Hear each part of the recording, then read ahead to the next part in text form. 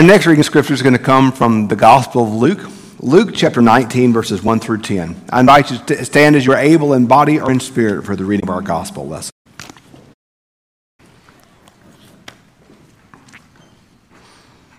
He entered Jericho and was passing through it. A man was there named Zacchaeus. He was a chief tax collector and was rich. He was trying to see who Jesus was, but on account of the crowd, he could not, because he was short in stature. So he ran ahead and climbed a sycamore tree to see him, because he was going to pass that way. When Jesus came to the place, he looked up and said to him, Zacchaeus, hurry down and come down, for I must stay at your house today. So he hurried down and was happy to welcome him. And all who saw it began to grumble and said, he has gone to be the guest of one who is a sinner.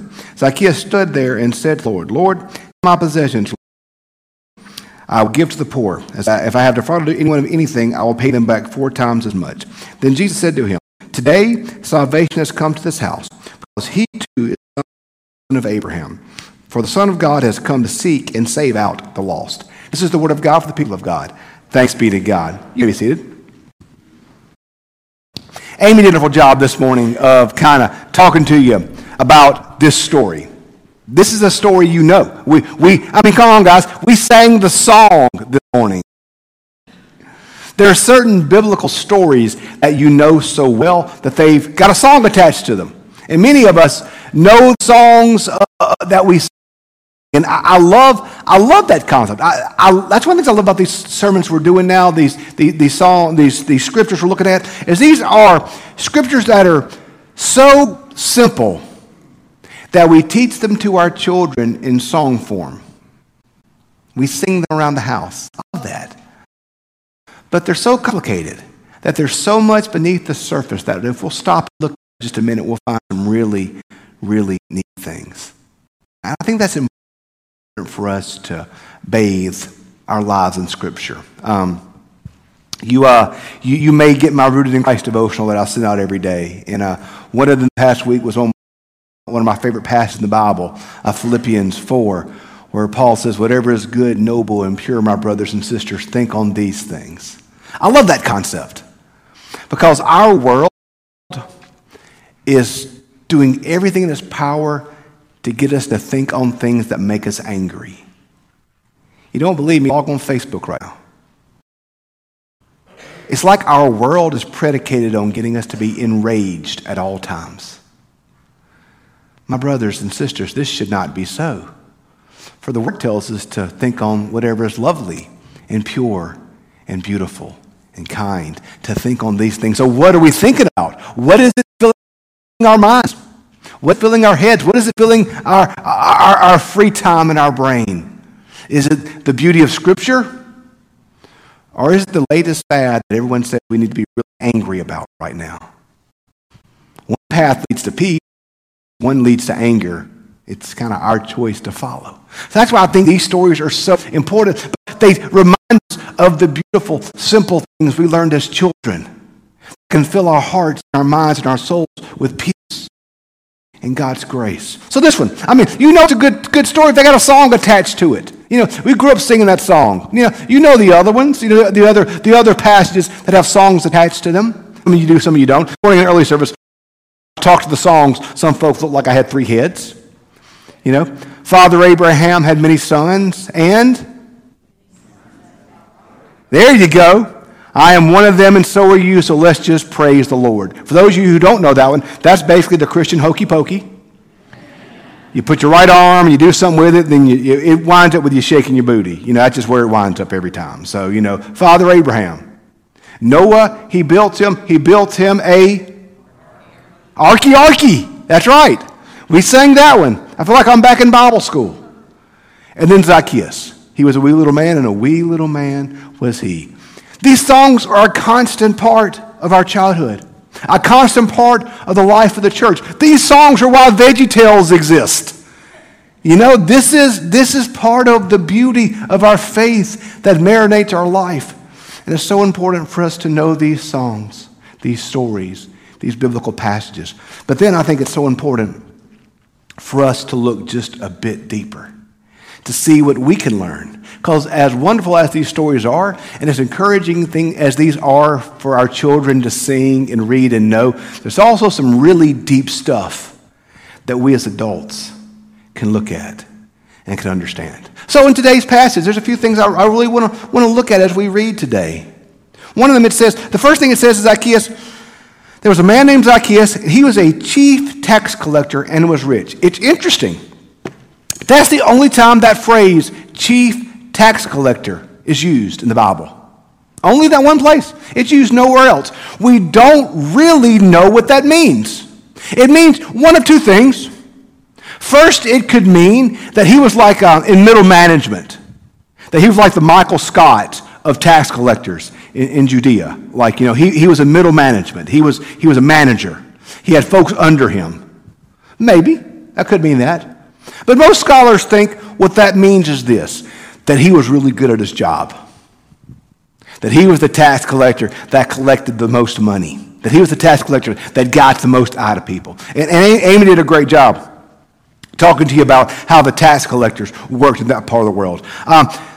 Y'all, come on, tax collectors and lawyers, that's easy jokes to make, y'all. That's low-hanging fruit. Everybody can make fun of them, so of course nobody likes tax collectors. Ha, ha, ha. You know what? Yeah, we get it. But let's pull back for a second to talk about biblically who tax collectors were. Let's go back in history. If you remember Babylon and Persia and the Greeks, those were the first empires that really conquered that part of the world. And what's interesting about those empires is they wanted to make you one of them. Babylon wanted you to be a Babylonian. That's why they took Daniel and everybody back to Babylon, to make them Babylonian. Greece, they wanted you to be Greek. Alexander, he conquered the world, and Alexander wept for there were no more worlds to conquer. Conquered everything. Alexander wanted you to be Greek. He wanted to Hellenize the world. Rome didn't care. Rome did not care one iota what you did. They did not care. All they cared about was that you paid your taxes. That's all they cared about. So, they didn't want to make you Roman necessarily. Now, there were advantages to being Roman. Paul was Roman. If you were Roman, there were advantages to it, but Rome didn't much care as long as you paid your taxes. So you can do your weird religious practices like the Jews did. The Romans didn't understand the Jewish sacrificial system. They thought it was weird. They didn't care for it. But fine, you do you. Just pay your taxes. That's all we want you to do. Pay your taxes. It'll be fine. Well, here's how Rome would collect their taxes. They would hire a local. They would hire a local to collect the taxes in that part of the world. So in Asia Minor, they would hire somebody from there. In Judea, they would hire a Jew to collect the taxes. Well, here's the thing about the Jewish people. Babylon conquered them in 586 BC. Ever since then, till 1948, they were under some other controlling government. Babylon, to Greece, to Rome, to the Ottomans, to the British. They always resented and were angry at those who conquered them. And so they were always trying to kick out the ones who had conquered and oppressed them. The Jews, probably more so than any people in human history, have an identity and a pride in who they are. And so they were always resentful of those folks that were conquering them. You know why they hated tax collectors? Because they were traitors. They were traitors to their own people and traitors to their God. They sold out the Jewish people to make a buck. That's why they hated them. It wasn't because of the tax thing. Well, nobody liked taxes. It was about the fact that they were traitors to their people. And here's what makes it worse. So the tax collector would say, you owe Rome $1.50. Guess what? You're going to pay $3. Or if you don't, the Roman legion is going to be at your door tomorrow. Not only were they traitors to their own people, but they used the power of Rome to steal from their own people. Tax collectors were despised by all of them. In fact, it's interesting. There was a group of people in that culture named Zealots. And the Zealots were a group of revolutionaries who they wanted to throw off Rome. Some people think Barabbas could have been a zealot. Like they wanted to throw off the Romans, kill the Romans. And the Zealots would carry in their cloak a dagger. So that a zealot, if an opportunity presented itself to kill a Roman, they would kill the Roman if the chance came along. And the only people the Zealots hated more than the Romans were tax collectors. And Jesus' disciples, he had Matthew, who was a tax collector, and one named Simon, who was a zealot. I'm sure Simon and Matthew argued on Facebook a lot. They despised each other. They despised each other's history. They despised each other's beliefs. They could do because of Jesus. Work together. Y'all, if we put Jesus Christ in the center of our life together, we can always work through differences. But if we put our differences in the center of our life together, we will destroy each other. Simon and Matthew could work together because they put Jesus in the middle. And when Jesus is in the middle, he always finds a way to work it out. If not, we'll destroy each other. It's that simple. Simon and Matthew would have destroyed each other if not for Jesus. But Jesus made a way for them to work together. Kingdom. So Zacchaeus was a tax collector, and everybody hated him. And so that's why when Jesus said, "Hey, I'm going to your house," everybody's like, "Wait, what? Why you're going to his house? Eat with him." And Jesus said this. He said, "I must go." Jesus, he said the last thing in this passage. He said, "I've come to seek lost." Luke, Jesus going to the least, the last, the lost. Over and over in Luke's gospel, Jesus goes to the lost. He goes to the lost tax collector. In Luke's story of the lost coin and the lost sheep, the lost prodigal. And Jesus, in Luke's gospel, we see that Jesus is always seeking out the lost. The one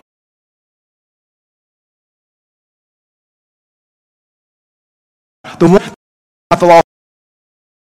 Let's go.